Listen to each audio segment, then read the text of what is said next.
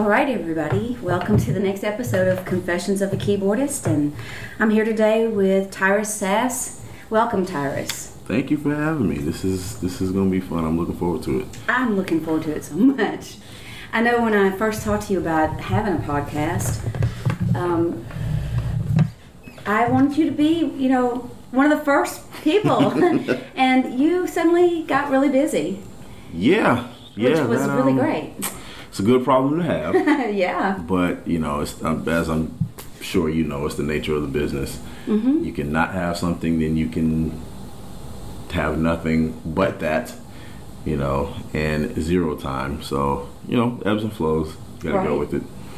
Well, the thing that ended up happening to you is you ended up getting a gig with Johnny Lang and going on the road with him and playing all over the world.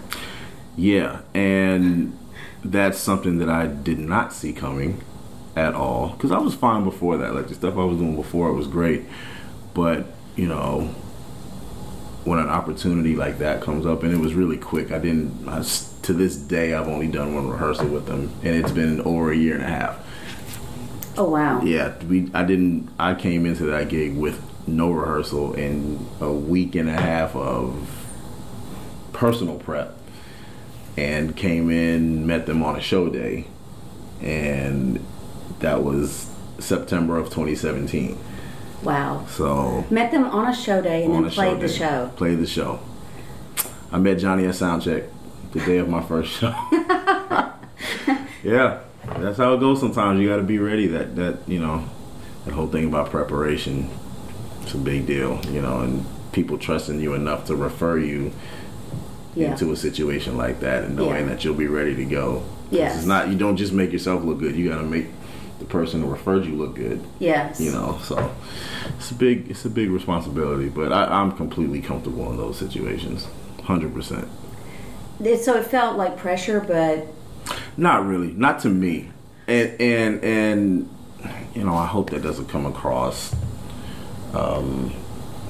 as arrogant. It's really not. It's just, so I'm 36 years old. I've been playing since I was 14, professionally since I was 22. And at this point,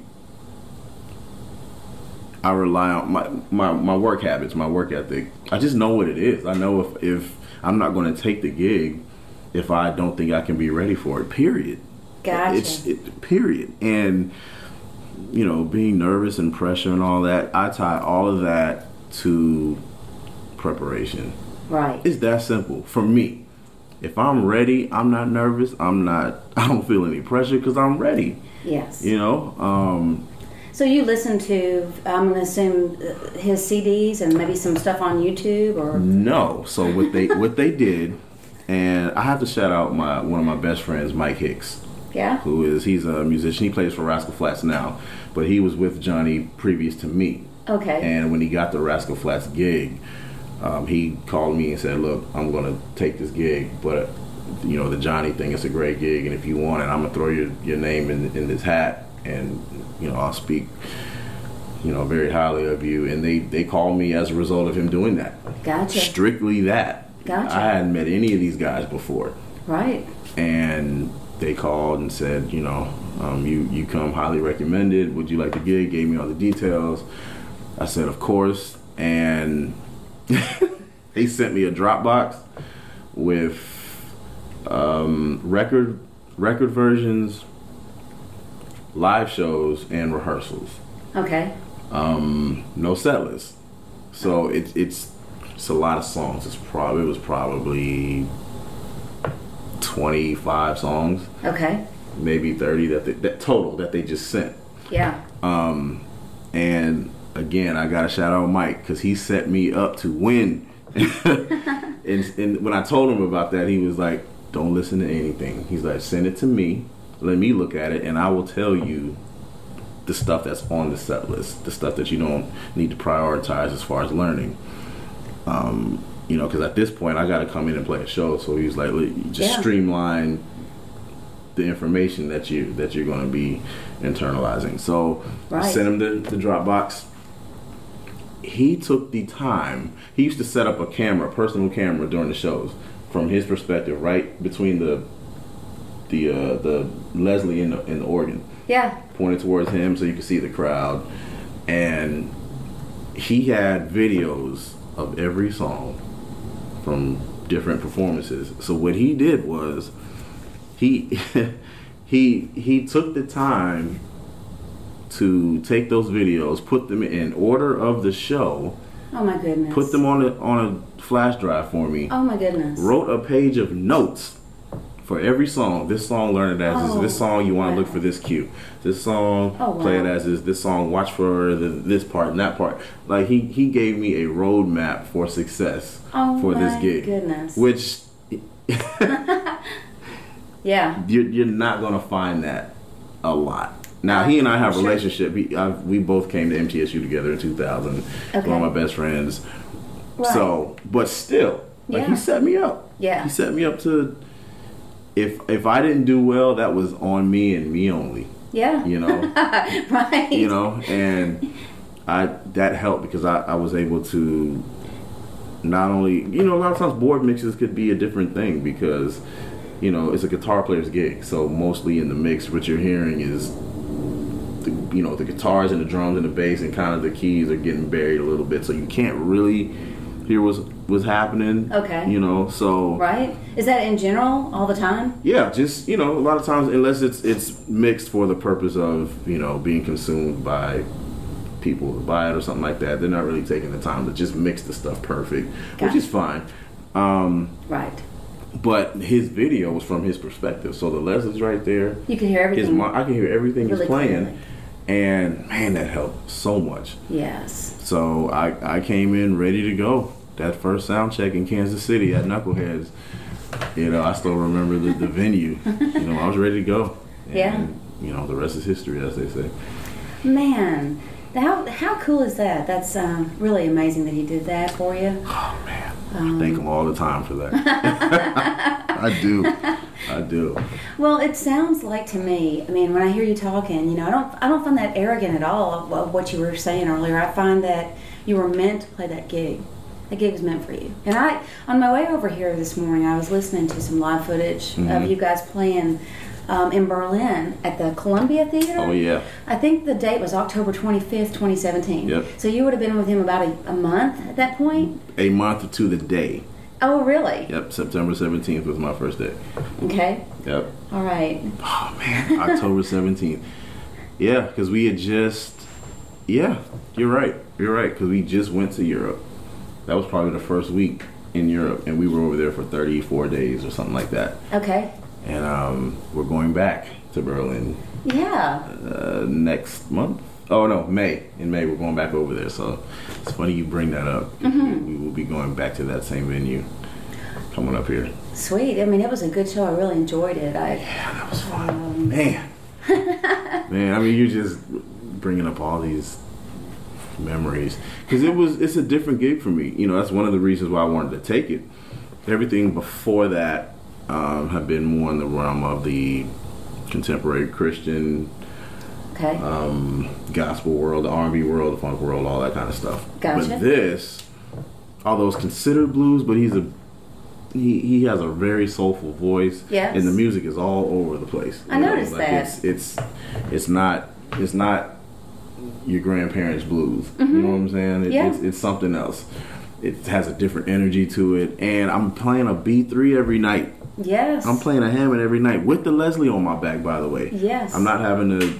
They don't have the Leslie in the back somewhere and they're micing it and running all through ears. That Leslie is on my back. Yes. Every night. Yeah. It's 3 feet from me. Right. The wind is blowing. Wind is blowing. Yep. And I just prefer to play organs like that. It's just not the same. Just piping it through the system and then into your ears or your wedges. It's just not the same. Mm-hmm. There's a reason that the Leslie comes with the organ. Absolutely. Right. So that's part of his rider that's required? Or? Well, when we do domestic runs, 2 weeks, 3 weeks, whatever it is. And you mean that's the U.S.? Yes. Yeah. When we do the U.S. runs, he has an organ. We have a whole back line that we travel with.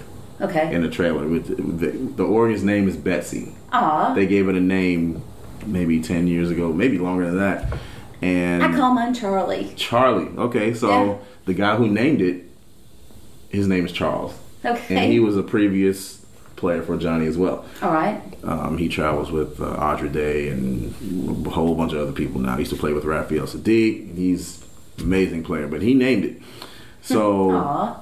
Betsy is the name of the organ, and we take it everywhere we go domestically. Unless we're doing like a weekend one-off thing, we'll just completely do the back line with another company or something like that. But if we're doing a week or so, we're taking our stuff. And she's a B3. Yes. Okay. Yes, amazing. It's black. It's all black. They if something happens with it, our production manager Mike, he will get back there during sound check and drawbar guns stops working. He will solder that thing right then, and it will be working for that show. So it takes a team to make this thing work. Sure, of course. Do you know what year Betsy is? I do not. Just curious. That is a great question. So Hammond organs were typically built like in the 50s to the early 70s. Mm-hmm. So that's why you gotta. I'm just saying stuff like this for my students who don't know anything about Hammond organs, but they have to be worked on. Oh yeah. Maintained because they're golly, there's a lot to them. It's a lot of things happening when you take the back off and you look in there. There's a lot happening back there. Right. We've had issues with the Leslie, with the tubes, and you gotta get tubes and all kind of stuff. But it's so worth it. Yes. It's an investment of time and energy and money. Yes. All of that. But what you get from it cannot be duplicated. I agree. With any plug-in, any keyboard. Yeah. You can get close, maybe, Mm-hmm. but there's no substitute. Right. No substitute for it. Never will be. I agree. It's a very organic thing, and the way they smell when you take the back off. Oh my gosh. That's funny. The way it smells. Yeah. All that. Yeah, it knocks me over every time. It's like Love it. It's just that oil and the electronics. The tube's burning. There's some wood in there that's getting just slightly toasted each time you turn the thing on. And I get to do it every night. I get to play that every single night. And it's just like, I don't have to take it down.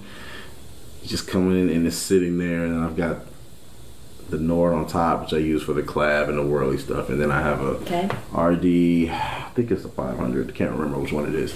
Because it's taped up on the back. Right. But I use that for piano stuff, yeah. Yeah, that you were using. So you take that to Europe, or do you guys just require that they have that there? Well, yeah, we'll just have a back line and we'll have it there. Yeah. We didn't take all that stuff over there.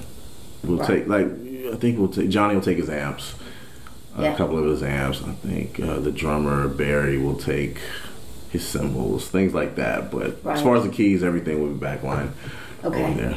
So. Wow. Yeah, I mean, I feel like I could talk to you for 5 hours and I wouldn't even know that time was past. Because so much stuff I'd love to ask you. But so I guess, so let's back up and we'll come back to this present day stuff, shortly. But since that gig was meant to be yours and you were ready for it, and I mean, it was just it seems like it was sort of a destiny thing. It was just, it landed in your path and you were ready.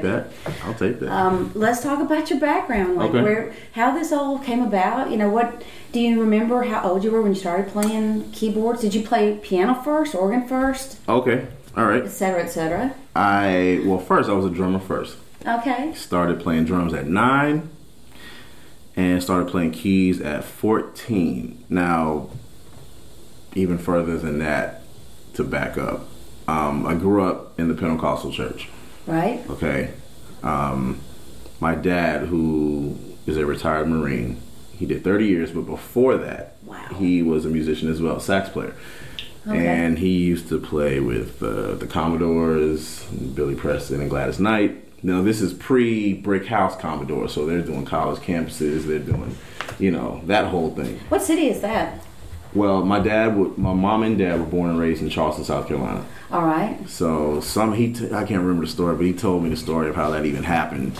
Mutual friend, something or another, and next thing you know, he's on a plane headed to play with the Commodores. They're doing kind of like you with Johnny Lang. It's kind of the same thing, right? So the musical background starts with him, and at the age of I'd say 6, that's when I remember us, starting to go to church.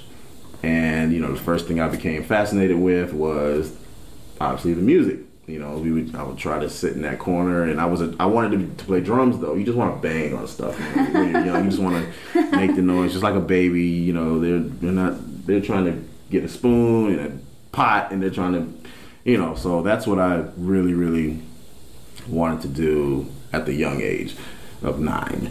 Started playing drums, then my brother came behind me, my younger brother, and started playing drums as well. And he was so much better than I was that my young pride could not take my younger brother playing an instrument better than me. So it's the only reason I started playing keys is because he came behind me and started playing drums, and he was better than I was. Okay. It's the only reason. I was like, I'm going to play something else.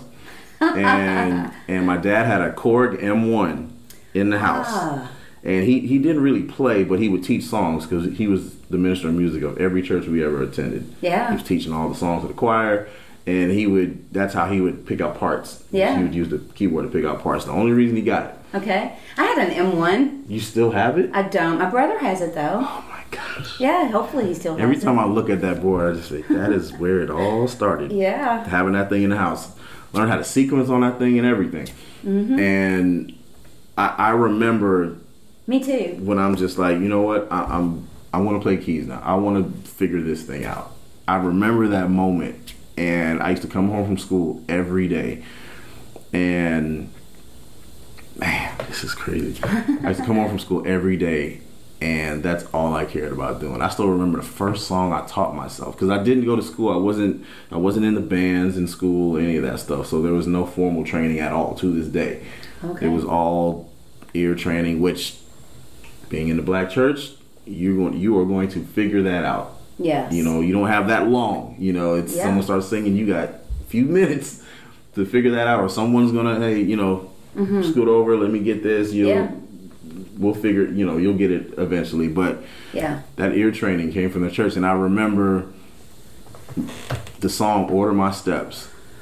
Yeah. And I couldn't pick out the chords because I didn't know what chords were. Right. But what I could hear were the soprano, alto, and tenor parts. Okay. Again, because I'm used to my dad teaching parts, so I would think like that. Let me just pick out the soprano part, the tenor part, and the alto part, and I would learn instead of, the song is, the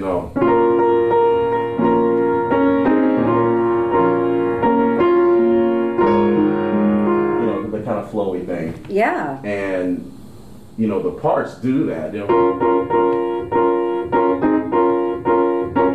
So that's what I picked out. Right. Just the parts, and then I figured out the bass notes. Okay. And then worked on the coordination.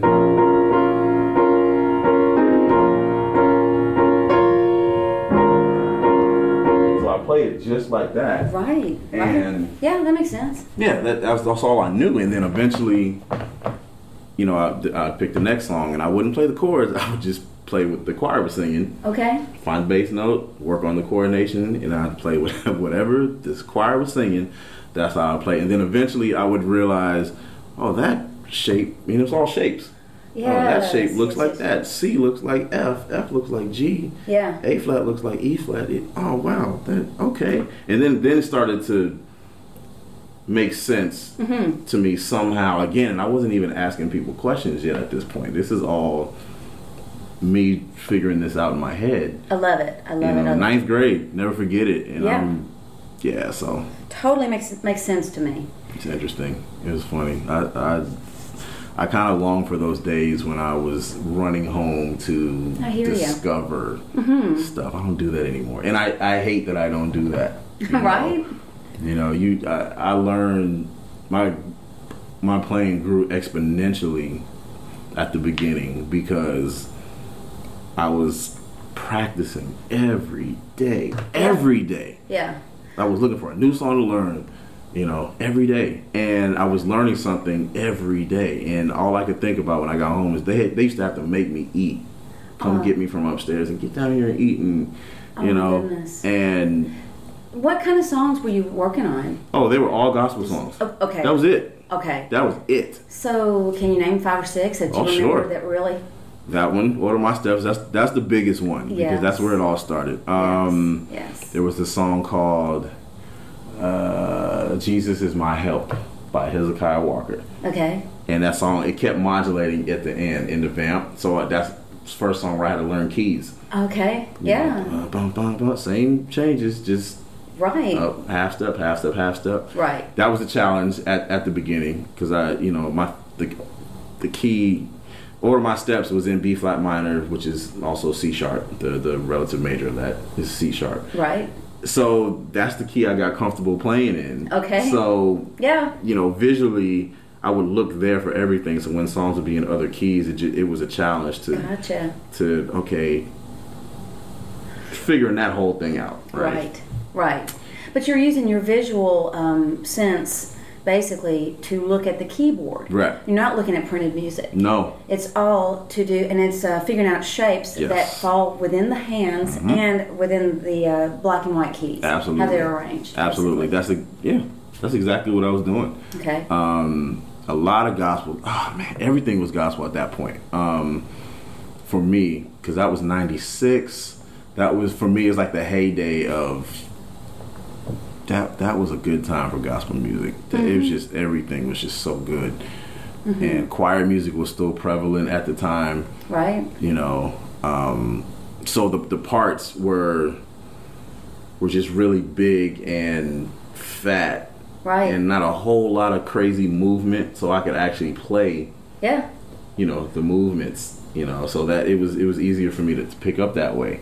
So you're saying it was a perfect environment for a budding keyboardist to learn his art, his trade, his craft. Absolutely. I can clearly hear what the soprano's doing. I can clearly hear what the altos are doing. I can clearly hear what the tenors are doing. Gotcha. And it was just easy. It was easy for me to pick out. Right. Yeah, it was great. I went from starting to play at 14 to, by, I'd say, the middle of my sophomore year, I was playing in church by myself.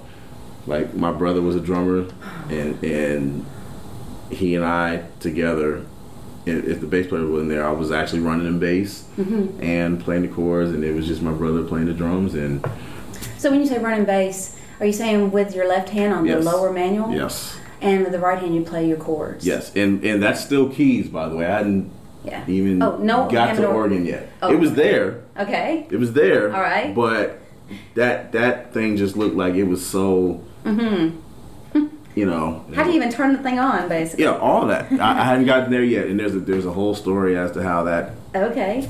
There's a guy, two guys actually, who really inspired me to tackle that thing in Virginia. One was in Virginia, and one was in Albany, Georgia. But at this point, what I'm talking about is all keys. Okay. There's a Korg at that church, a Korg X2, I believe it was. Okay. It's 76 keys. All right. And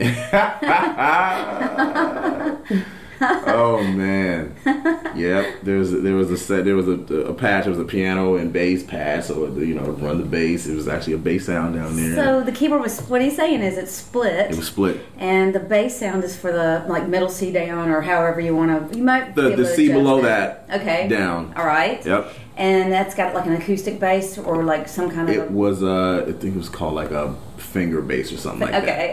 Yeah. Yep. So like a Fender or some kind of electric bass guitar sound. Yep. And then you got keys on the top. Like sometimes you could have electric piano or acoustic piano or some kind of sound.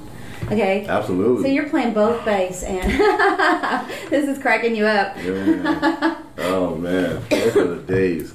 Those were the days. So just you and your brother are providing the music for that church, and you're 15, 16 years old. At the time, and there was another guy there. His name is Jonathan Robinson, who I actually reconnected with last year. He came out to a Johnny show. I hadn't seen him in almost 20 years. Cool. But he was there. He was 3 or 4 years older than us, so he was probably 17. Okay.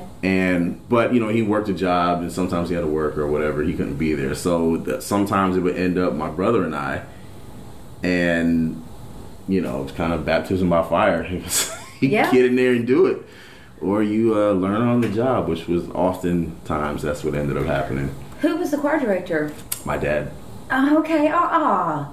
That's wonderful, because you were at least you're being nurtured by him, and guided and helped, and It was him and Celeste Robinson. Her name is Celeste Robinson. She would do a lot of the teaching too. There was a couple people would direct. Depending on what we had, different choirs. Had the Joy Bells, which was the older choir. Okay. And we had the Voices of, I think it's called the Voices of Victory, I think, or something like that. Okay. Which is like the main choir. And was it a big choir?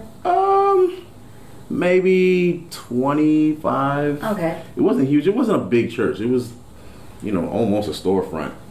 A little bigger than a storefront, but it wasn't one of these mega churches. It was very much, you walk in, it's 2 aisles, 2 sides, right. One of those kind of things. But those were the days, though. Those were the days. I did a lot of growing there, a lot of asking questions and observing. Yeah. Observing other people? Yes, because there was, like I said, the guy Jonathan, a lot of his family was in that church. A lot of the family, so it was kind of a family church. Did he play keys too? He did. Okay. Still does. I was going to say does, but he did and still does. So he can sort of coach you too. Oh, sure. He would, and I told him when I saw him at the Johnny Show, I was like, man, thank you for putting up with the nagging 14-year-old. And I needed that. I wasn't getting instruction anywhere. It was all what I can hear on my own, which is working, but at some point you need some instruction, right? Or at least the inspiration, right? It's one thing to listen to a record and try to duplicate it. It's another thing to see someone who I would consider a peer at the time, still do, and to watch him play right in front of you and say, I play that same keyboard sometimes, and I can't do that. But it can be done because I'm watching him do it. Yeah. What are you doing? Why are you doing that? What made you do that? Like, what, all those kind of questions. And absolutely. Could he explain it? Yeah. Oh, yeah. That's a gift, too. Sometimes people cannot explain what they're doing. He could explain it, but I'll tell you this. He didn't always show me what I was asking him. Mm-hmm. Which I appreciate. Because sometimes it's not about showing you how to do it. It's, again, the black church, man, the ears. Yes. The ears. Yes. I was listening, and it's okay. I remember him telling me one time, if you can hear it, you can find it. Okay. If you can hear it, you can find it. You may not be able to play the whole thing, but if you can hear a note, you listen to this whole thing and it's kind of overwhelming. I want to play just start with a note. A lot of times you can hear a certain, like the highest note or like a middle note that's just standing out or something. One note that's moving within the chord. You find it, pick it out, and then find another note. And then you just kind of add the pieces together. That's what I did. Yes. That's what I did. So, would you say, did you ever make charts for yourself, or is this all in your head and your memory? No, I didn't start making charts until well after I got to Tennessee, and Middle Tennessee State University. Well after that, everything was being committed to memory, and to this day, I still 99% of the time I just operate like that. Yes. So your learning process has something to do with, it's really involving retaining it somehow. Yes. Somehow. Yep. I'm really interested in if you can describe how you do that. I think that's such a big deal and so important in the pop music tradition. It's really a big part of it. I'll tell you this. The earlier that you start that, I think the easier it is. I have, some friends who they came up with the formal training since they were kids, 6, 7 years old. They're doing the recitals, they're doing the, and if you take that paper from them, they're lost, completely lost. Yeah. They could have played the song a million times. Yeah. But you take the paper away and they're lost. Yeah. They don't know what to do.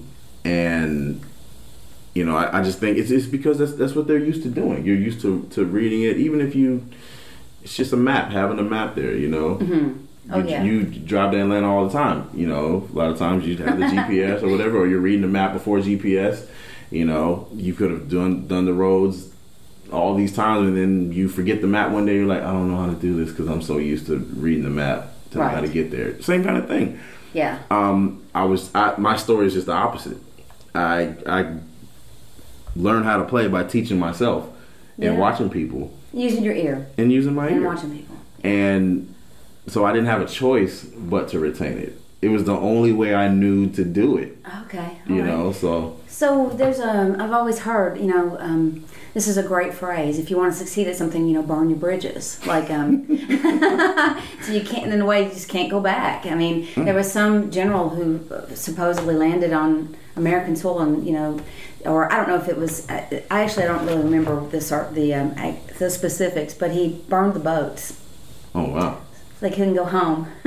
So I had to figure it out. They had to win. Yeah. And so it's sort of like burning your boats in a way. If you are just, you've got to, that's how you have to do it, then you're going to succeed. And it was, it was the opposite for me. I learned what I was doing later.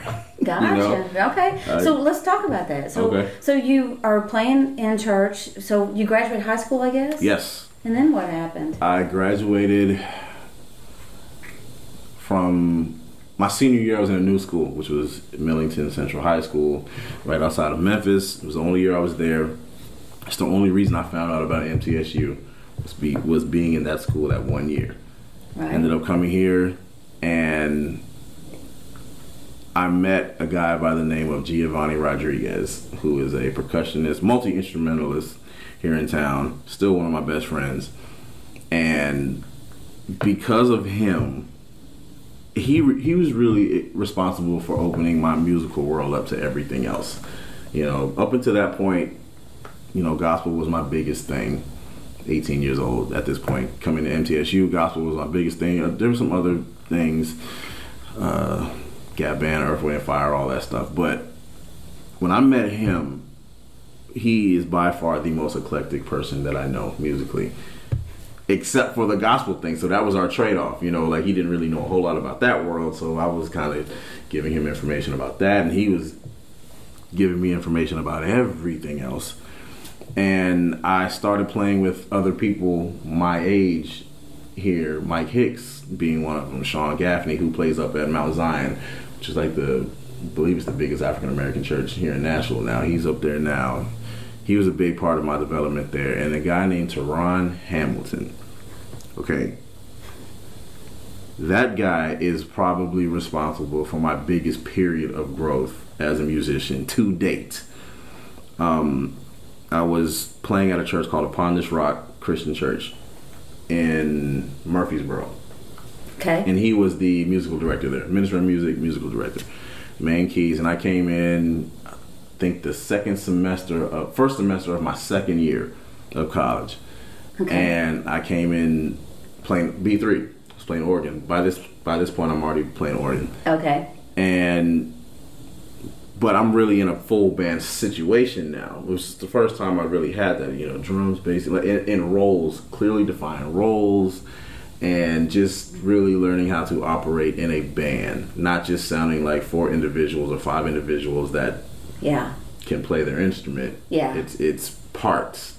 Oh, yeah. And him telling you, no, you pad here, I'll be the percussive part of it. Yeah. And take some of the high end off your during this section, and all that was new to me. That was like, okay, all right, it's a role that I'm playing here. Yeah. So structuring songs to make them all of that. Yes. Basically, certain different sections of songs and need different things. Yes. And he's basically arranging as you go. Absolutely. And making sure that everybody understands what's going on in the song. Serving the song? Oh, yeah. Serving the song, serving each other, listening. Yeah. He used to always say that, listen to each other, And, he was really good with answering questions, and that's when I really started to learn, what am I actually playing? Mm-hmm. Why is that a 13 chord? Why is that a major 7? Why is that a minor 7? I didn't really know.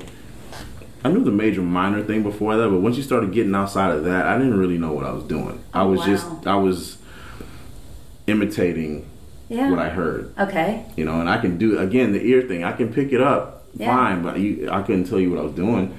Okay. And he was a big part of learning what I was actually playing and being able to communicate that, which was really setting me up for kind of what I'm doing now. You know, if as a band leader, you don't have to know how to play every instrument. You just have to know someone who does and know how to communicate with them. Yeah. Right? And if you can't speak the language, it's over. It's over. You know, and until him, I didn't know how to communicate it. I didn't know what I was playing myself. Gotcha. And man, that opened everything up. Yeah. For me. It's just, I can actually, okay, this is why it's diminished. This is why it's that. This is what a G7 is. This is what it's starting to make sense now. Yeah. You know? So, right. So, like, let's say, how would that come about? Like, he might say, okay, don't play the 13th in that, or... He might say, he might correct me and say, that should be a sus right there. All right. Okay. And I'll say, what's that? And he'll play it. Okay. And I'll be like, oh, okay, I hear that. And he was like, it's suspended. You know. Sus chord means no third. Yes. I guess. Right. Or it could mean other things. You suspend it, so you play the fourth, and then you just, resolve it back to the third. Yes. And I was like, oh, okay, all right. And then he'd say, we'd play a progression or something like that. And then he would say, listen, when we get back to the one, which is another thing, the whole natural number system, that's another thing that I learned there. Okay. He'd say, when we get back to the root or to the tonic or to the one, instead of playing a triad, let's make that a major 7. And I'm like, okay. What is that? Don't know what that means. Then he'd play it, and then that. And then he'd be like, yeah, so it's a major 7. You count your scale, 1, 2, 3, 4, 5, 6, 7, and then right there, your major 7. 1, 2, 3, 4, 5, 6, 7. Right.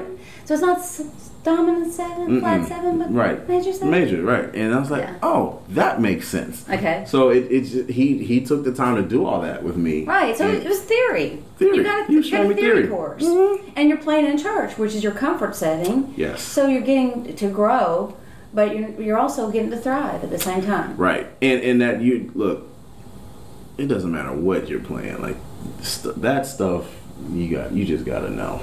It's the language. It's the language, Yeah. And, I remember sitting at home and I'm looking at her piano. She has a sticker and it's like B flat, D flat, E flat, E. I used to write that stuff on the keys, write it in a marker or something like that, and just write what it is so I could see it as I play it. Gotcha. The visual of seeing it. C, E, G, okay, D, F sharp, A, okay. Just looking at what I'm playing, so. Right. He's pointing out that I've got the blues scale written on a Post-it. Mm-hmm. And yesterday I was actually, one of my students was improvising on the blues. I was just playing chords underneath him, and I was like, you can play any of those notes, and it's going to sound pretty good. We can improvise the blues if you know the blues scale in that key. Wow. So, I'm always trying to get my students to improvise and not use the written paper. It's really important that they just have that organic experience with just playing and experimenting and enjoying. I still struggle with that too. Like I've never considered myself a great improviser. As far as soloing is concerned, I've never, that hasn't been something that I'm still quite comfortable with. You're kidding me. I know. People say that, and I'm saying, look, I can do it. I just feel like it's not my strong suit. I can. My strength is more of whatever the song is. I'm gonna give you the song. The meat and potatoes is gonna be there. The harmonic underpinning, basically. You're never gonna miss it. Yeah. I will have you straight. But when it gets into the other stuff, and Tyrus, you take a solo. Like, okay, I can do it, but I don't feel like I have the vocabulary to really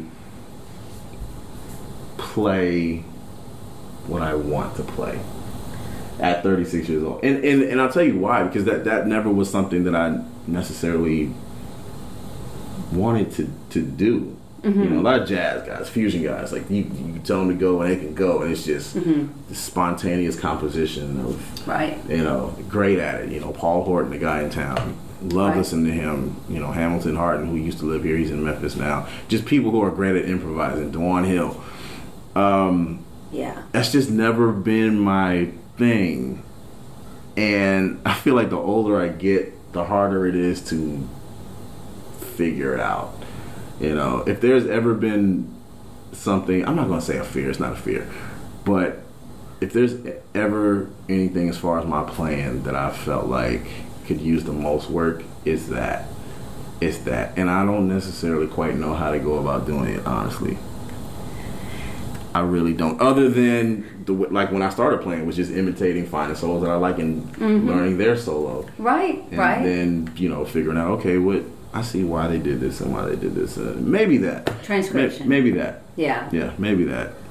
But I don't know. And the funny thing is, I have to do it on the Johnny gig. Well, I was just going to say. I gotta do it. I was at the 7-minute mark of that concert. I made a note of this because I wanted to talk to you about it. You do take a ride. You take at least 2 courses, maybe 3. I think you take 1 on piano, and then you switch over to Hammond organ. That was for Rack 'Em Up, yes. Rack 'Em Up, yeah. Yep. It's a pool shooting song. Yes. That's right. Rack 'Em Because I Up, remember yep. the words. Yep. Yeah, and Yep. you take like I think maybe a couple of courses on the Hammond. Yeah. Which it's very obviously. You play a very big role on the Hammond organ in that. It seems to me, for his band. Mm-hmm. Like it's really. There's all kinds of things you're doing on it, like a lot of underscoring with that really mellow, nice. I don't know how to call it exactly. Just a really mellow gospel sound. Honestly, just really ambient. Mm-hmm. And then you can do like this huge full blast pull 'em. It seems like they're all out, or mostly all the drawbars are out. Yeah. Like shout choruses almost, like Yeah. Because he's singing and playing, and then we have a second guitar player. And there are times when he's not necessarily playing the meat of the song, so he can sing, or it's kind of setting up a solo. So I'm really, you know, the bed that musically everybody's laying on. Yeah. You know. In other words, the thing that you really love doing and you're really good at, the harmonic support. And that's that's like my wheelhouse. I know I can do that. I know. That's what you're going to get from me. Is I'm going to give you, like I said, the meat and potatoes, like the bed that everybody else is going to lay on, and let everybody else shine. I will sit right in the background and let everybody else do their thing, and except for that song, you know, because I've got to trade with Zane or Corda, whoever the guitar player is, and Johnny. I trade with Johnny on another song. We do a cover of "Living for the City," Stevie Wonder. I heard that too. Yeah. And is Johnny? Oh, you're saying Johnny. Okay, who's the bass player? Jimmy Anton. Jimmy. Yeah. So Johnny, Jimmy. I was getting those mixed up. Okay. Yeah. He's incredible too. He is incredible. He is incredible. He's and he's another one who can tell you exactly what he's doing. Yeah, I noticed he's playing a 5-string. I believe that's what he's. Yeah, and he took like a ride that turned into pretty much straight ahead bebop, sort of. Yeah, he's amazing. Very versatile player. He is. And amazing. drummer's awesome too. Very. Yeah, he's Minneapolis guys. Okay. Yeah. Did they know each other before? Oh yeah. Yeah, you can tell they're tight. They're a unit. Yeah, they are. But you're. I noticed you played electric keyboards. I'm trying to think what song that was. It was a cool song.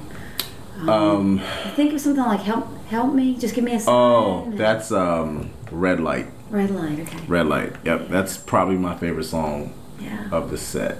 Because dynamically, it's much different than everything else. Like it's like, and the lyrics really shine in that song. That's the one that usually will touch the heartstrings. Will pull on the heartstrings. It definitely did mine. And I noticed, you really seem to get to use your gospel chops on that song because it's almost like he's pleading and. Yes. Yeah, very much so. Very much so.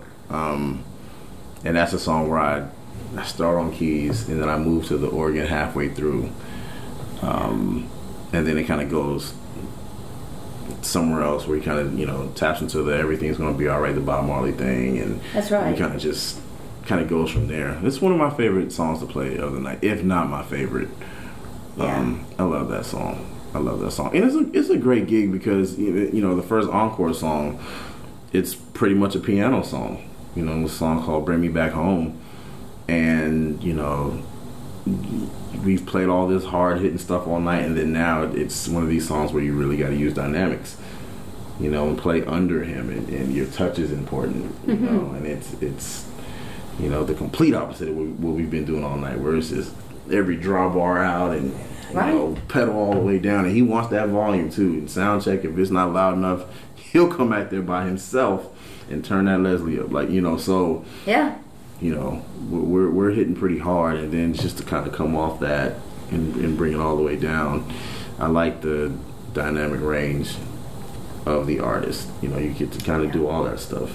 You know, you can be delicate and use finesse, and then you can go all out and be aggressive. Yeah. You know, stand up if you want to, headbang if you want to, do whatever you want. He don't care. He doesn't care at all. Just, you know, I love it. I love that gig. I really do. I love it. How great is that? So good. Great. That's terrific. I'm really pleased for you. Super happy. I appreciate it. You. I remember you saying that when yes. Word first got out, so I appreciate that. Absolutely. I appreciate it. Yeah, we first met at Loud Jams. Yes. Which is great networking and musically stunning sometimes event that's held monthly. And that's how I met a lot of pro Nashville musicians in town. Yeah, and I'm thankful for it because there have been several things that have come as a result of being associated with that. Yeah. As you know, Chris Nix, who was one of the guitar players with that, I met him through Loud Jams, and it's funny because I had a show with Johnny in Spokane, Washington, and when we pulled up to our venue, we played the Bing Crosby Theater, and when we pulled up, there was another bus in front of us, and someone came in the bus and they said Jonathan Davis, who was the lead man from Korn, the rock band Korn. Right. He was doing a solo tour, and Chris plays with Jonathan. Right. And I didn't, when she said that, I was like, wait a minute, is Jonathan here? Or is Chris here? And I text Chris and he was like, yeah, we're at the venue. And I was like, man, I think we're right behind you right now. He came outside and, you know, hung out for a little while, and I met Jonathan, and this year he called me for to do a session with Jonathan, and ended up playing B3 on the song and a little piano. Came back the next day, played a Mellotron, and a little piano on the song, and that was all because of someone I met at Loud Jams. Fantastic. You know, never knew Chris before that. Right. You know, so it's a very useful atmosphere. You know, I like the attitudes of the people. Yeah. It's not a competitive atmosphere. It's not let me show you, you know, what I can do, and you know, trying to show each other up. It's very much about camaraderie and serving the music, loving the music, appreciating it. Yep. And you got people who play with some of the biggest people in town, and they show up and do it right. Yeah, you wouldn't even know. Yeah, you wouldn't know. I love it. Yes. It's great. Oh my goodness. So tell me, I'm dying to know the story about how you got into Hammond organ. So back, let's see, 97, 98, same church that I started playing at, there was a new pastor that came to take the church over. His name is Jerlette Mickey. And his sons, all three of his sons, Corey, Kenny, and Kevin, they all played. And Kevin, who was I think he's the oldest. I believe he's the oldest. He played organ. And now, mind you, the 2 years that I was already there, that organ, no one touched that organ. Gotcha. Dust on it. What kind was it? I don't know if it's a C3 or a B3. Okay. I'm just going to say it was a B3. Okay. I can't really remember. Gotcha. But I mean, no one even took the cover off of it. Oh. Right. So when he got there, when the new pastor got there, and his sons, you know, his son would back him up every week. That first Sunday, you know, wipe the thing off, open it up, and I was like, oh my God, I've never heard someone play and make that thing sound like that before. You know, I've heard organs in churches, but it was just a different thing with him. He was the one who really blew me away playing the instrument. So that was when I would sit behind him and watch how fluent he was with it. It's one thing to play it, because the thing about the organ is you got to know your inversions. There is no sustain pedal. You know, you can play a piano and be all over the thing and use your sustain pedal. Organ, there's no sustain. You got to know your inversions. You got to be really smooth with your movements. Yeah. You know, it's more about playing clusters as opposed to playing like octave in a fifth. Right. You know, and your chords and stuff. That really doesn't serve the organ well. Yeah. Especially when it's just you and you're using your foot pedals, because then it can get muddy when you got your left hand, you know, a little too far down there. You that's what your left foot is for. Right. You know, and just watching him back up his dad and just how he played that thing, I was like, I got to figure this out. You know. When you say back up, are you saying basically he played throughout the sermon? There comes a point in the sermon where you and I have we talked call about it this. we call it, you know, in the black church we call it hooping. You know, when he gets to hooping and you know, they get to doing all the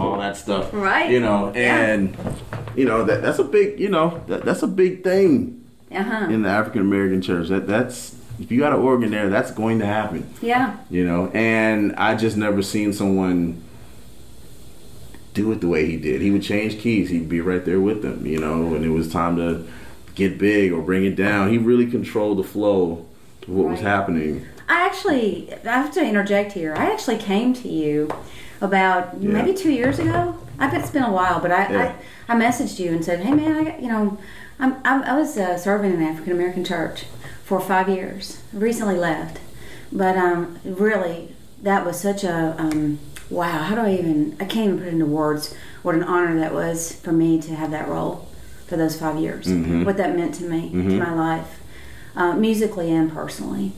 So I didn't mean to cut you off. Yeah, no. But now I want to ask you a question. So you were there for 5 years. So from the beginning, was it a like musical culture shock for you?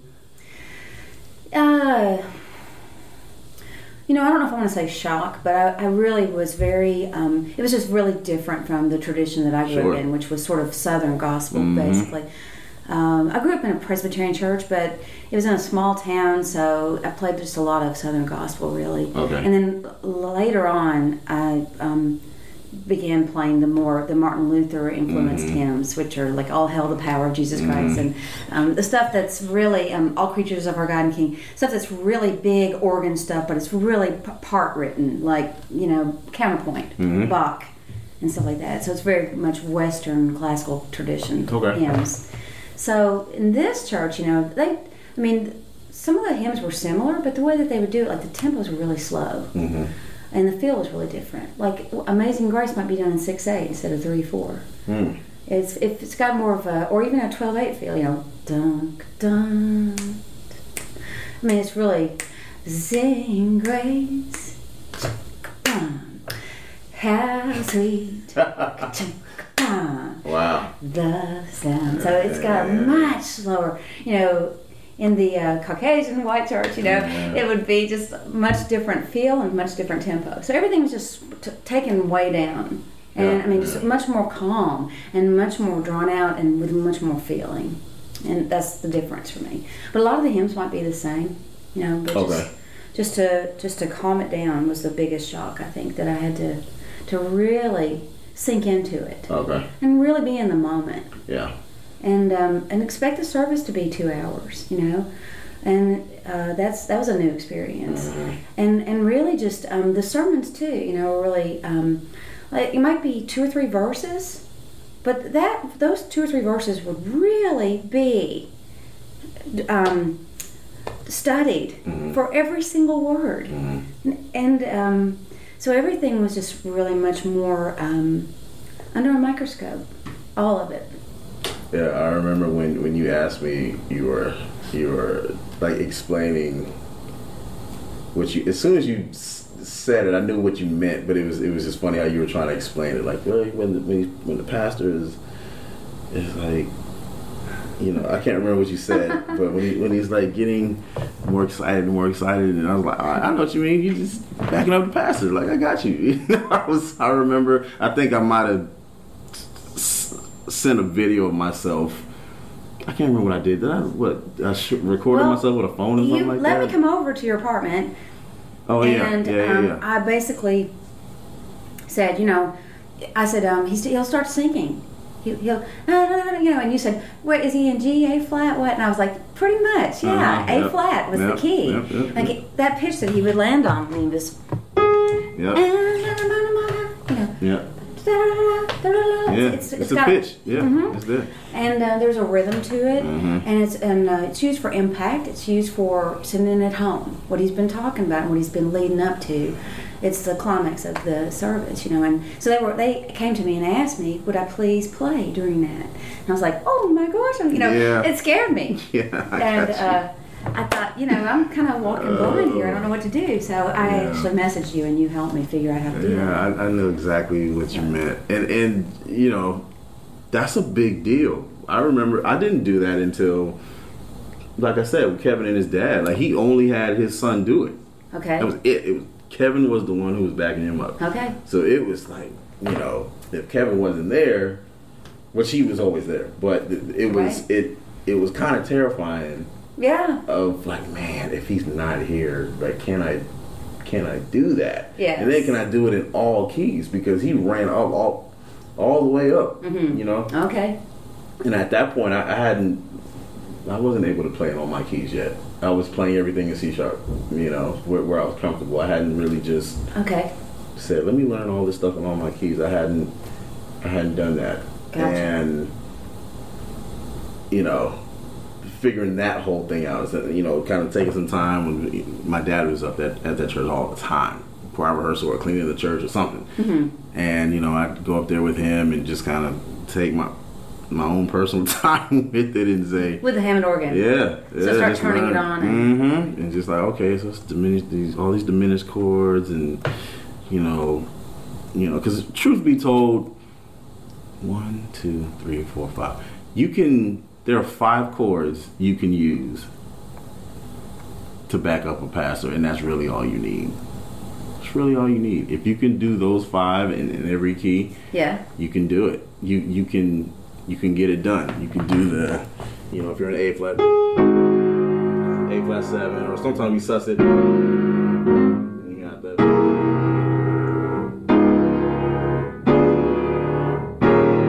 Back to 1.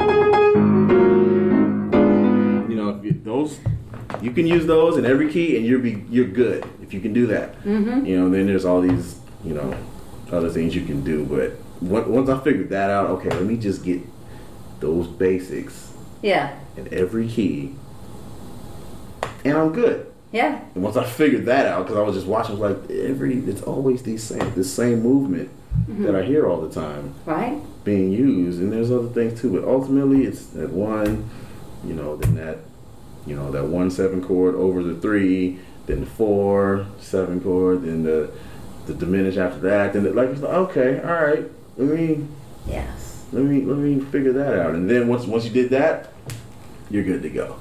And that's what I was trying to tell you. I was like, man, you can if you can just stay here, do those songs, you're good to go. Oh, you helped me tremendously, and I did end up doing that a lot for him. I mean, it to me it was an honor, truly. That's great. To back him up and support him in that. That's great. And that's great to hear that. I meant to ask how that went.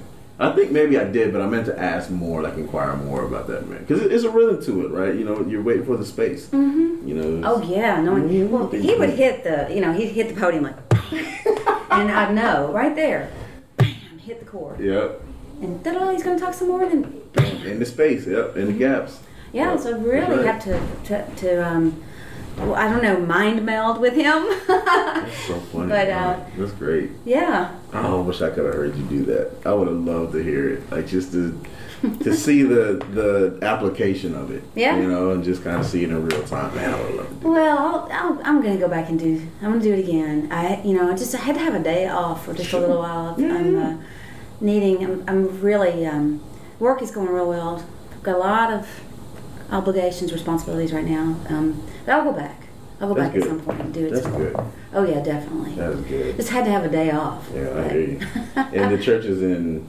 That one is in Orlando, Tennessee, Where is that? which is it's north of Nashville. So if you head north on 65, it's about 5 miles to the west of exit 117. So Okay. almost in Kentucky.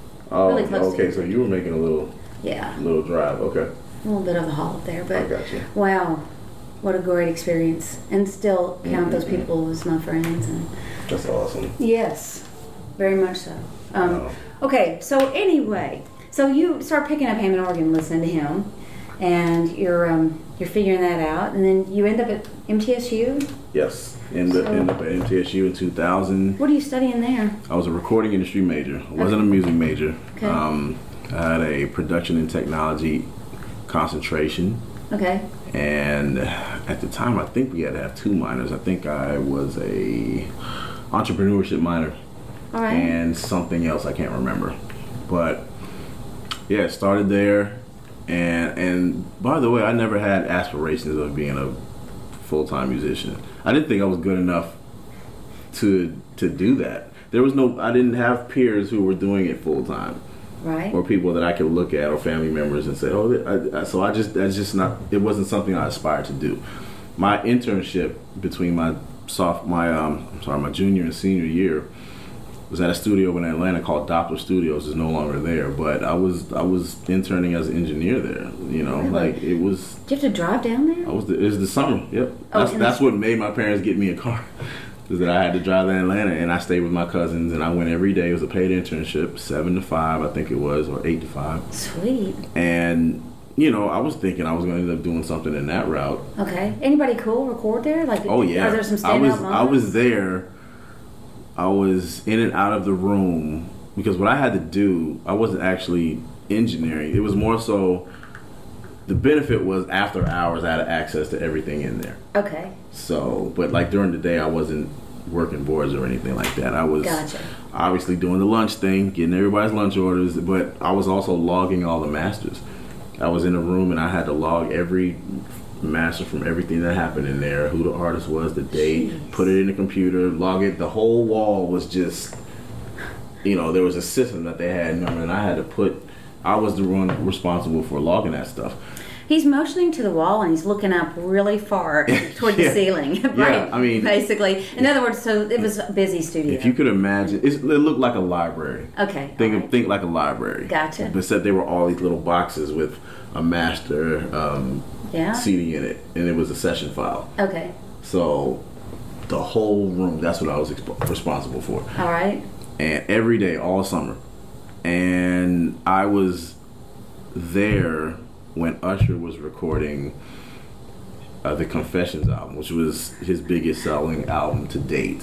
Wow. And That's cool. there was a song I remember the song they were working on when I walked in, which was Caught Up. I believe it was the second or third single from that album. Wow. And I remember walking in there, Dre and Vidal, who were 2 producers from Philly who produced that song. I remember seeing them on the couch, exhausted, because I was asking him for lunch orders, and he was like, "Man, just give me a second, man. I hadn't slept in 2 days."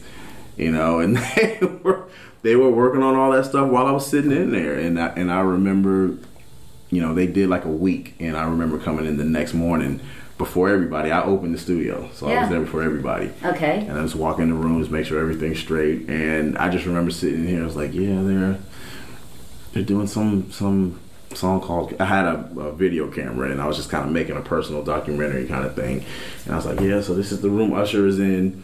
And they were working on a song yesterday called Caught Up, I believe was the name of it. And next thing you know, a year later, there's a video for it. It's a single out. And it's like, wow, I was in the room, in and out of that room when they were working on this stuff. I met Vivica Fox there. She was doing voiceovers for a movie, I believe, that she did. It was called Two Can Play That Game. And they were doing like the behind the scenes kind of commentary over it, and they did that there. I got invited to a Whitney Houston birthday party there, What? which I What? did not go to. But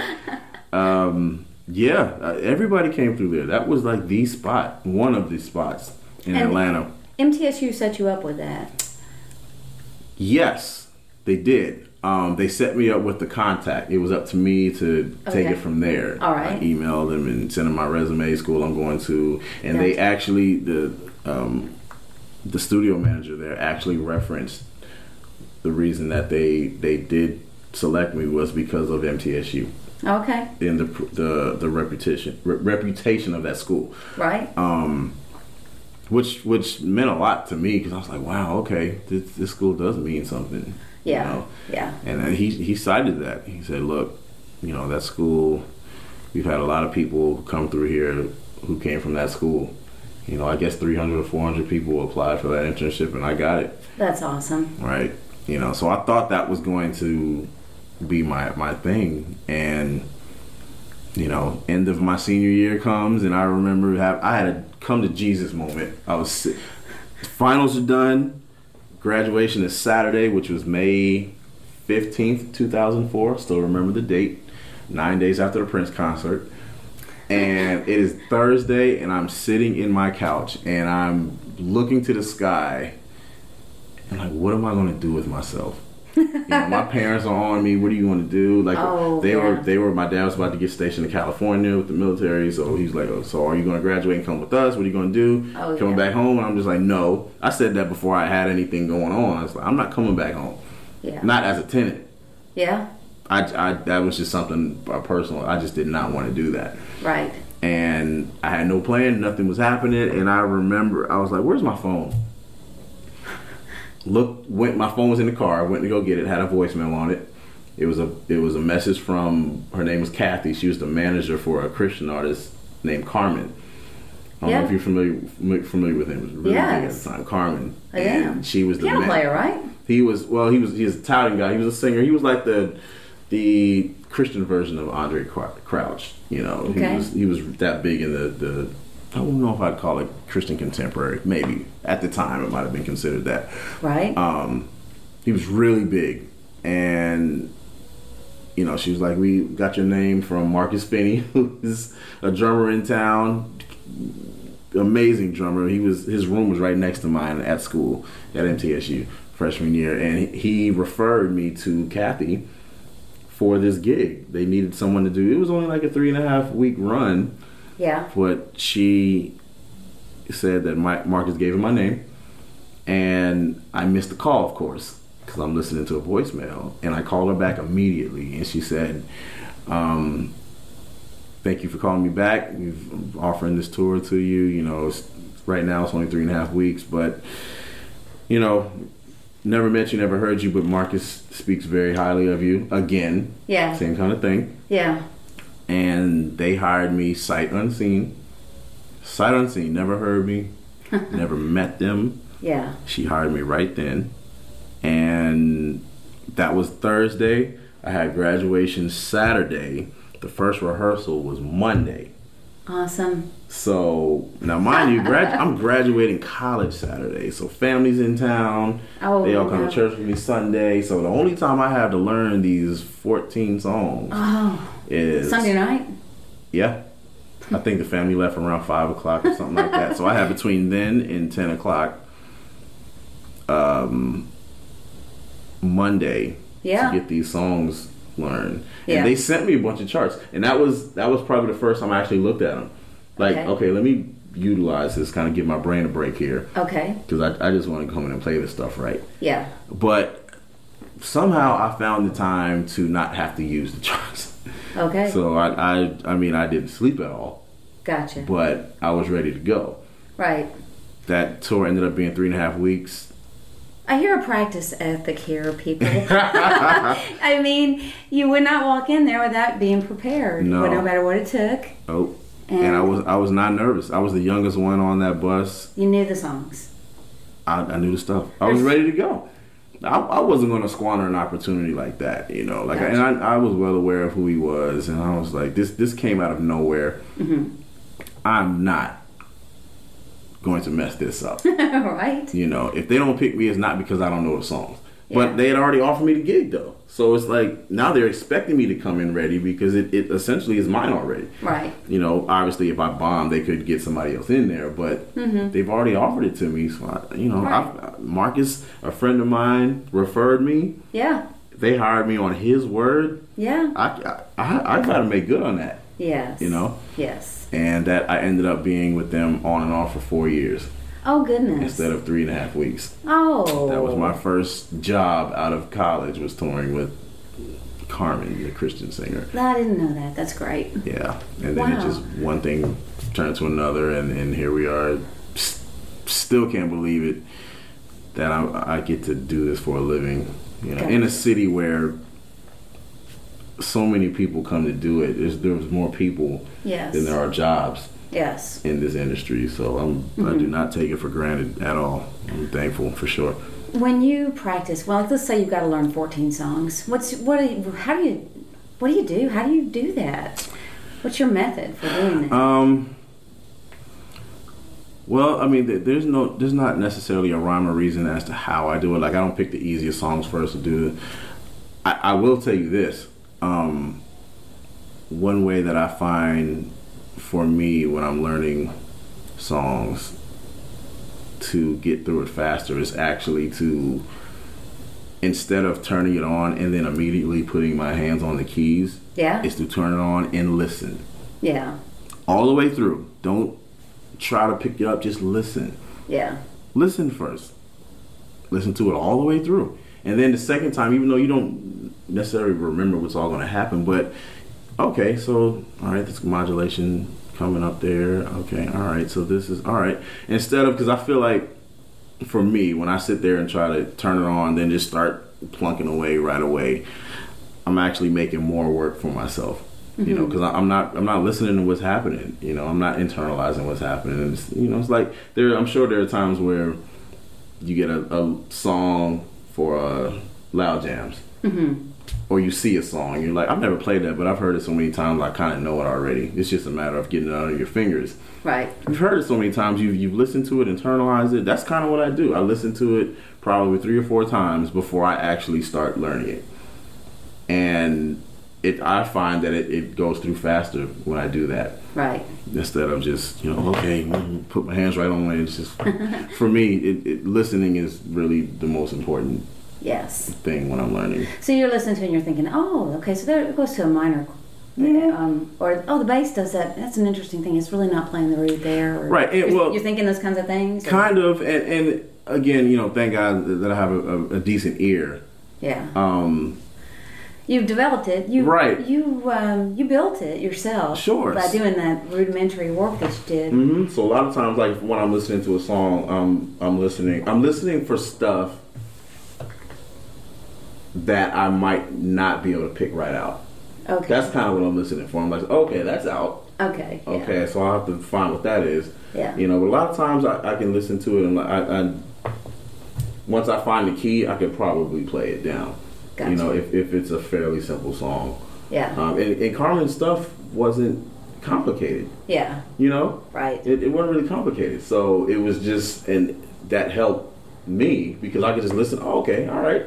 So it's just a form. Mm-hmm. That's what I'm really listening for, is the form. So what you're saying is, when does it go to the verse? When does it go to the chorus? When does it go to the bridge? Right. What's the introduction? What's the outro? Double chorus here.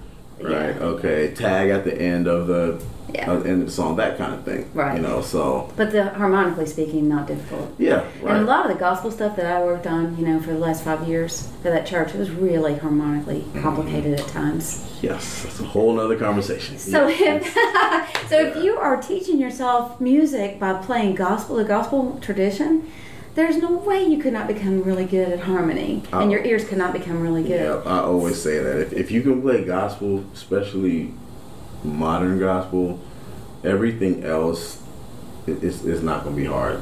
Yeah. It's not. Yeah. You might have some challenges, but if you can play gospel, you can play everything else. You can play everything else. I wouldn't consider myself a jazz guy at all. I just don't think I have the vocabulary for it.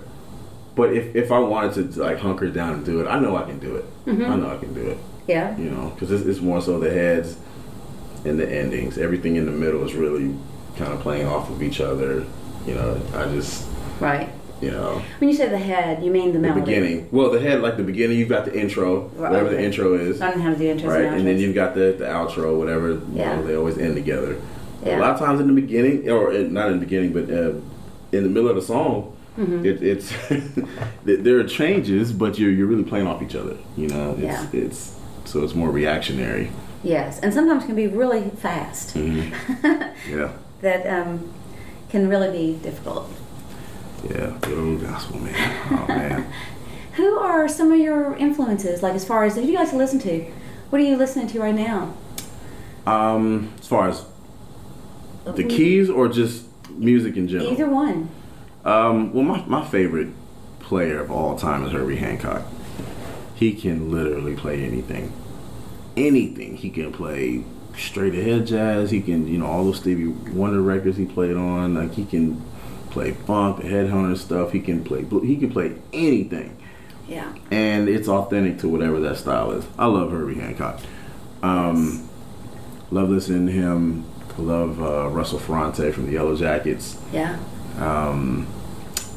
Too many gospel guys to name. You know, obviously that's my background. There's a bunch of those guys: Kevin Bond, Jason White, Mike Burrell. So many of those guys. Asaph Ward, Aaron Lindsey. I can do this all day. But as far as music is concerned, I still, if I'm listening to gospel, it's more so the classic stuff. I don't really listen to a whole lot of the newer stuff. Yeah, we've talked about that some too. It's more the classic stuff that resonates more with me. And Me too, honestly. you know, there's stuff that I do listen to that's new. I have a lot of friends that work with the artists now, produce a lot of the stuff that's coming out now, and it's great. It's, you know, for me, my default tends to be that, you know, 2003 and earlier, 2002 and earlier. Yeah. You know, that just tends to be the stuff that I for my listening pleasure. Yeah. That's the stuff I'm turning on. But you are playing at a church, right? Yes. Now. You're serving a church. Yes. Strong Tower, which is about 15 minutes from here. Quite a mix.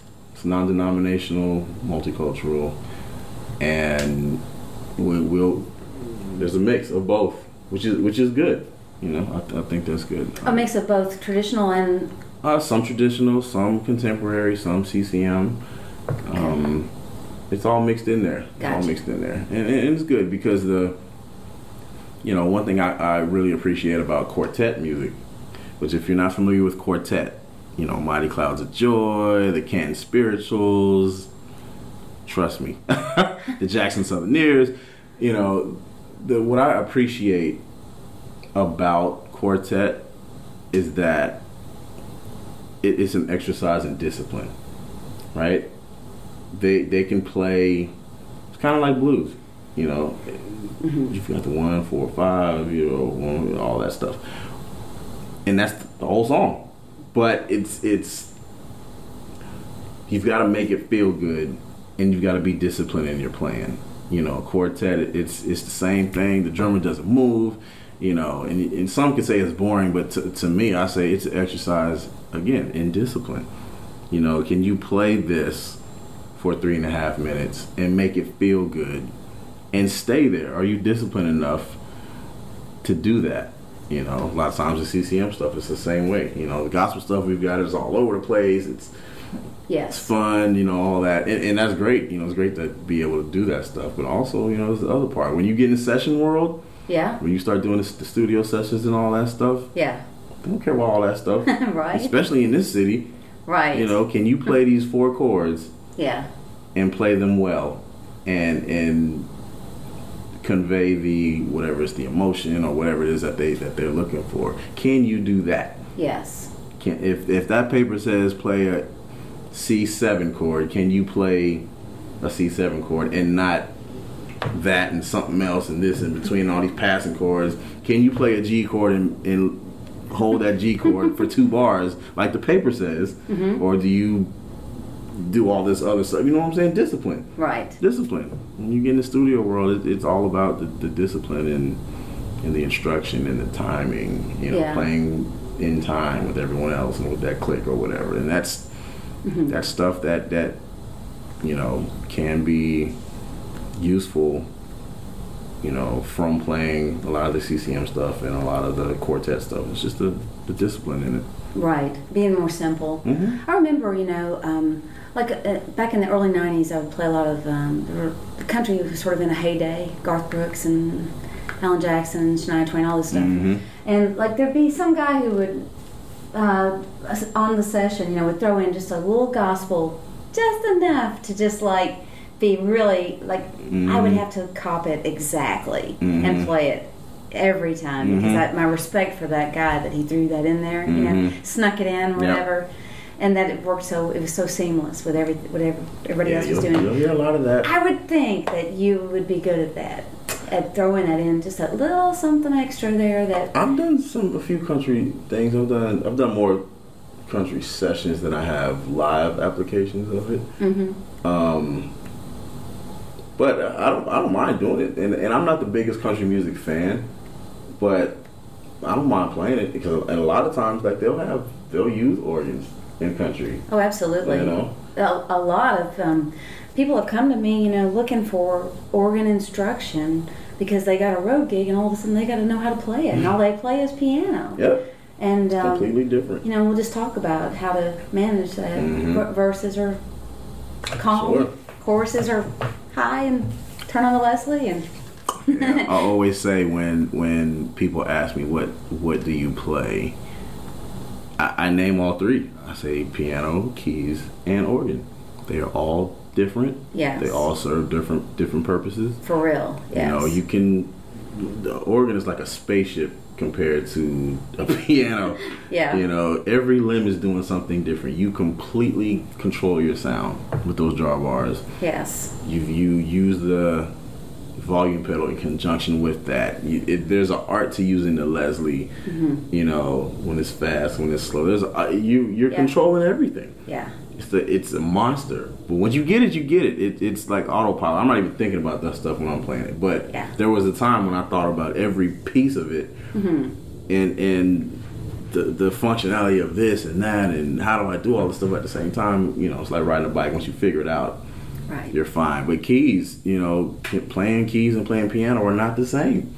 Yes. Especially an acoustic piano.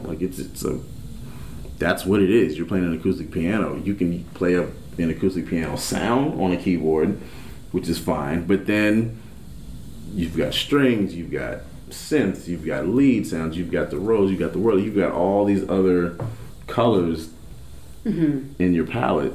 Yes. And they all serve different purposes. You playing in funk bands, you being able to play acoustic piano doesn't really help you much.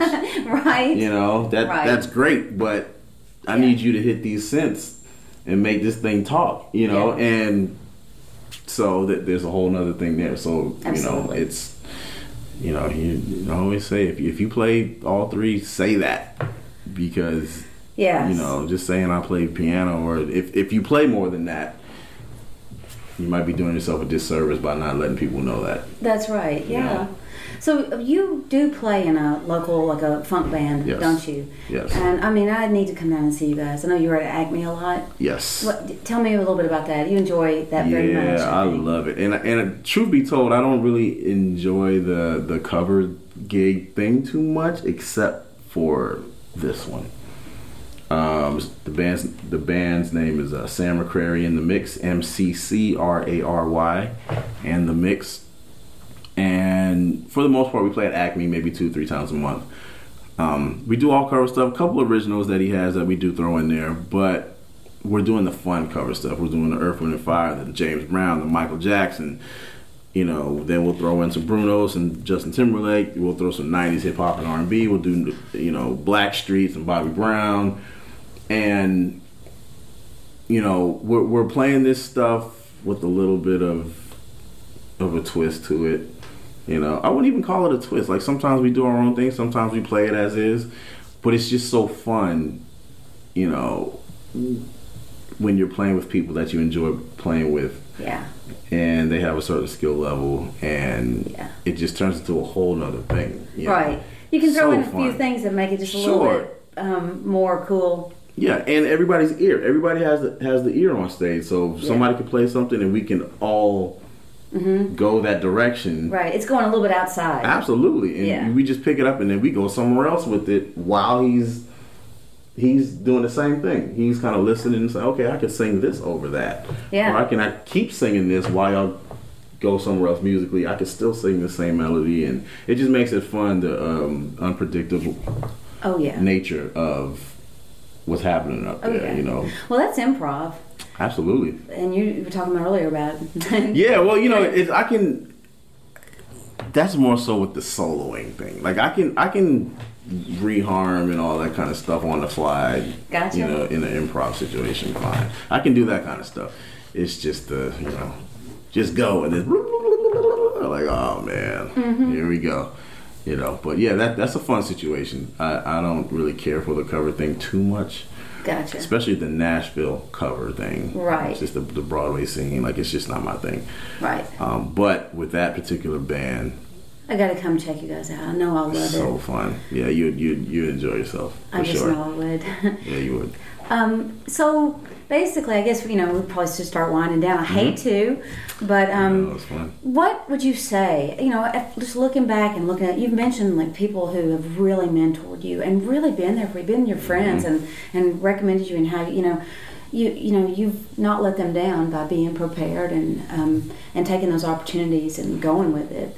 How would you say you're changed from the Johnny Lane gig? How's that affected your life? Have I changed? Or do you see music any differently? Or it made me get back to really practicing. That was the first time in a long time that I came into a situation and I felt like I was the weakest link. And really, yes, it was. Not to say that I'm not, just great, whatever. I'm not saying that. I'm just saying that it was the first time where I got there and I said, okay, if for no other reason that I'm late to the party. Everyone else, they've been playing together 15, 16, 17 years. Oh, wow. So he keeps his band around for the most time. part. Every now and then you might sub out or they want to take some time off, but those guys have been there for a long time. That's a good sign of somebody that's good to work with. Yeah, right. And I came into that situation and played the first few gigs. Oh, this is fun. And then we get to all the improvising and things of that nature. I'm just like, okay, I'm actually the weak link. Like, they didn't say that. They were like, you did a great job and all that. But I personally felt like there's work to be done here on my part to really find my space and add something. Not just maintain. Yeah. But to add something. Yeah. To this musical situation here. Right. And it had been a long time since I felt like that. Like, I got to catch up. Yeah.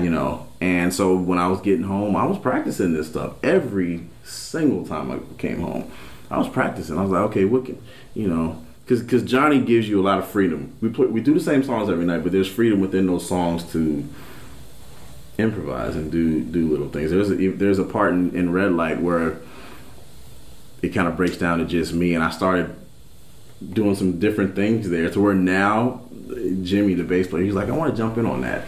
And then the guitar player was like, I want to jump into that. So now is that little section turned into something just from me improvising a little bit. That's great. And stuff like that was stuff that I would sit home and say, okay, where are places that I can kind of put a little bit of myself in there, and it still doesn't mess with the melody. The melody is always king. Yeah.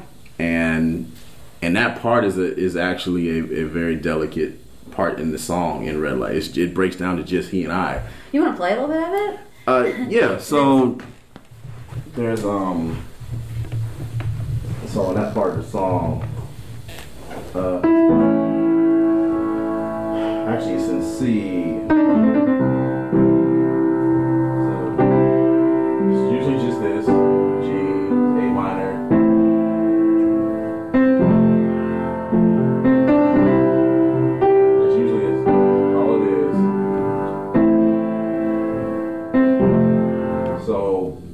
That part, I actually reharmonized it, and I did a.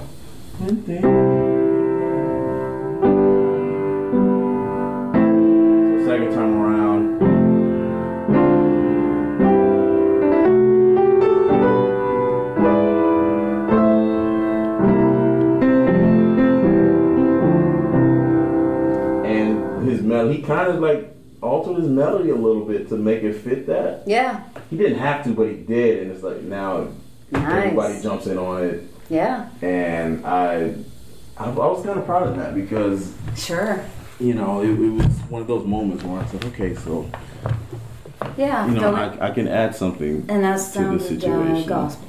Yeah. Oh yeah. Gospel that was adding that. Yep. 100%. And how sweet is that? He loves it. Like he loves that gospel stuff. Of course. Loves it. What's not to love about it? Yeah. He loves it. We'll be on a bus after these shows, and sometimes he'll pull up his phone and we're all listening to music, and then he'll just ask me. He was like, you know, so what do you think about, you know, John P. Key or this John P. Key song or this Smokey Norfolk song? Like, he knows his gospel stuff. He knows it. Yeah. He really does. Yeah. And you know, so I'll add a little bit of that in there sometimes, and you know, it's good to see when the band embraces it, and they kind of go right along with it. Oh yeah, and it's good to see that. So yeah, that was probably the biggest thing I've learned is that, you know, I had to step up to the plate. I couldn't just rely on my instincts and all that. Like I had to do some work here. Yeah. To get up to par. Right. You know, that's a great gig when you can fit in quickly, but also have things to grow from and sure. learn, and can add to them, and they're open to you. I mean, that's the kind of gig I want always in my life. Yeah, it's great. And then, you know, you're playing with people. Zane Carney, who is our second guitar player, he is a monster guitar player.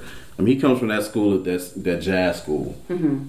And West Montgomery and all that stuff. Like that's his wheelhouse. And when we get to rack them up, if we get to those solo sections and rack them up. Yeah. And matter of fact, if you saw the show from Berlin, that was Zane, who was. I did see him. I remember him introducing him as Zane. Yes, and you know, man, like just listening to him every night, and he doesn't repeat anything ever. Oh, geez. And you know, when here I am, like, oh man, I got some work. I got to chop heads with this guy every night. Like I've got some work to do. Yeah. You know, that was the other thing from this gig. Is like, okay, I have to get out of my comfort zone here. Yeah. And I've got to practice this. I've got to. Yeah. Because I want to have something to offer every night. Right. You know, I want us to be able to have a musical conversation. Yeah. And him not know what I'm going to say every time. Yes. You know what I'm saying? Yeah. So. Right, and to do that, to be in the moment, like right, that, absolutely, really have to be prepared. Yes. Yeah.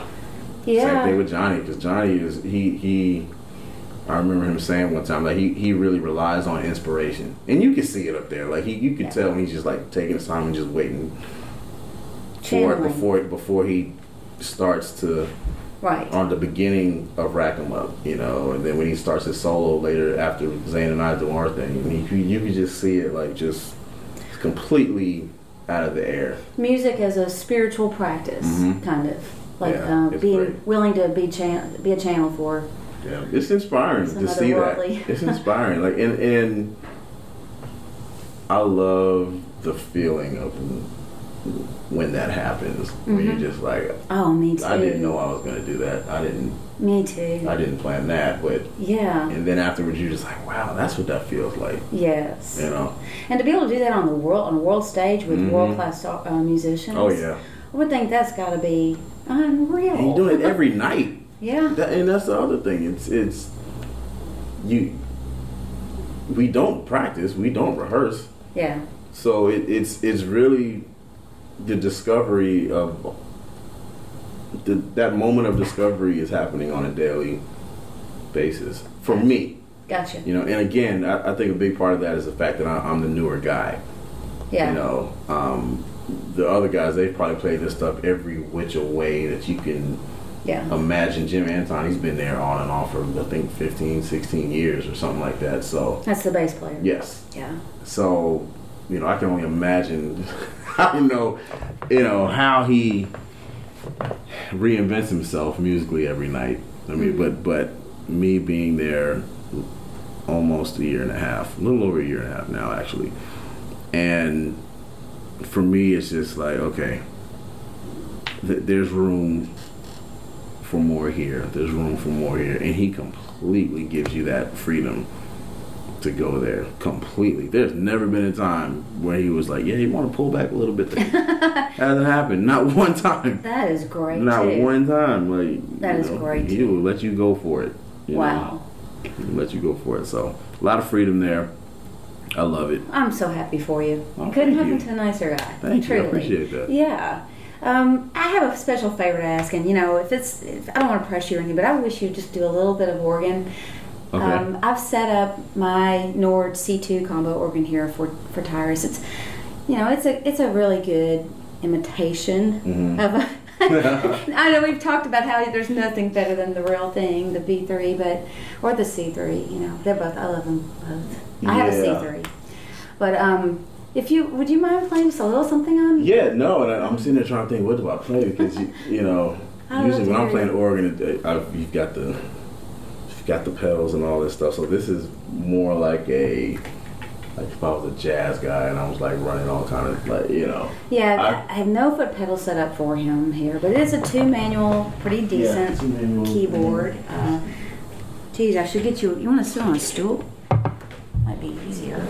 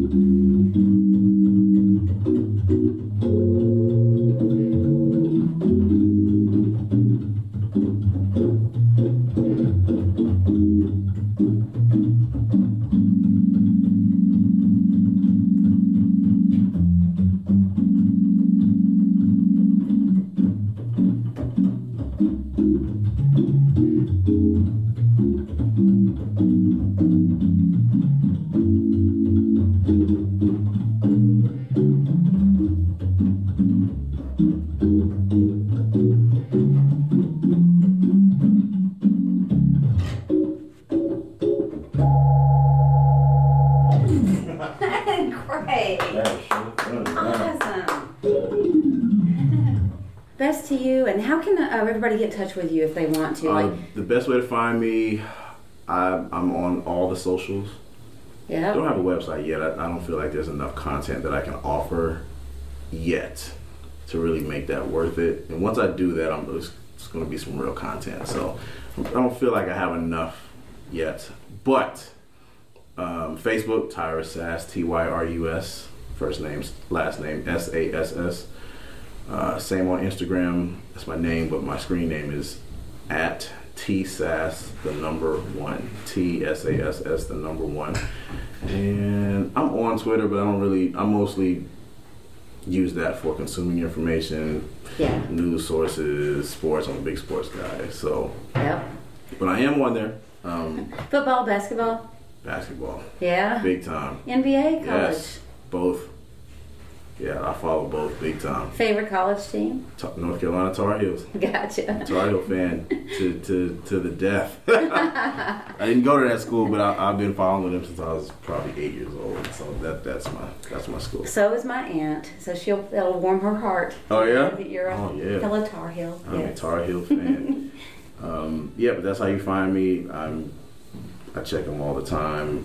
And I do put quite a bit of content on Instagram and Facebook, especially when I'm traveling. Yeah. If nothing else, I use it as a bookmark for myself, so when I can look back and I can just say, "Oh, that was then. That was." Yeah.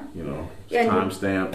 So. Absolutely. Yep. And you're going out this summer again? With Johnny Lang. Yes. Everybody go buy tickets and go see Johnny Lang.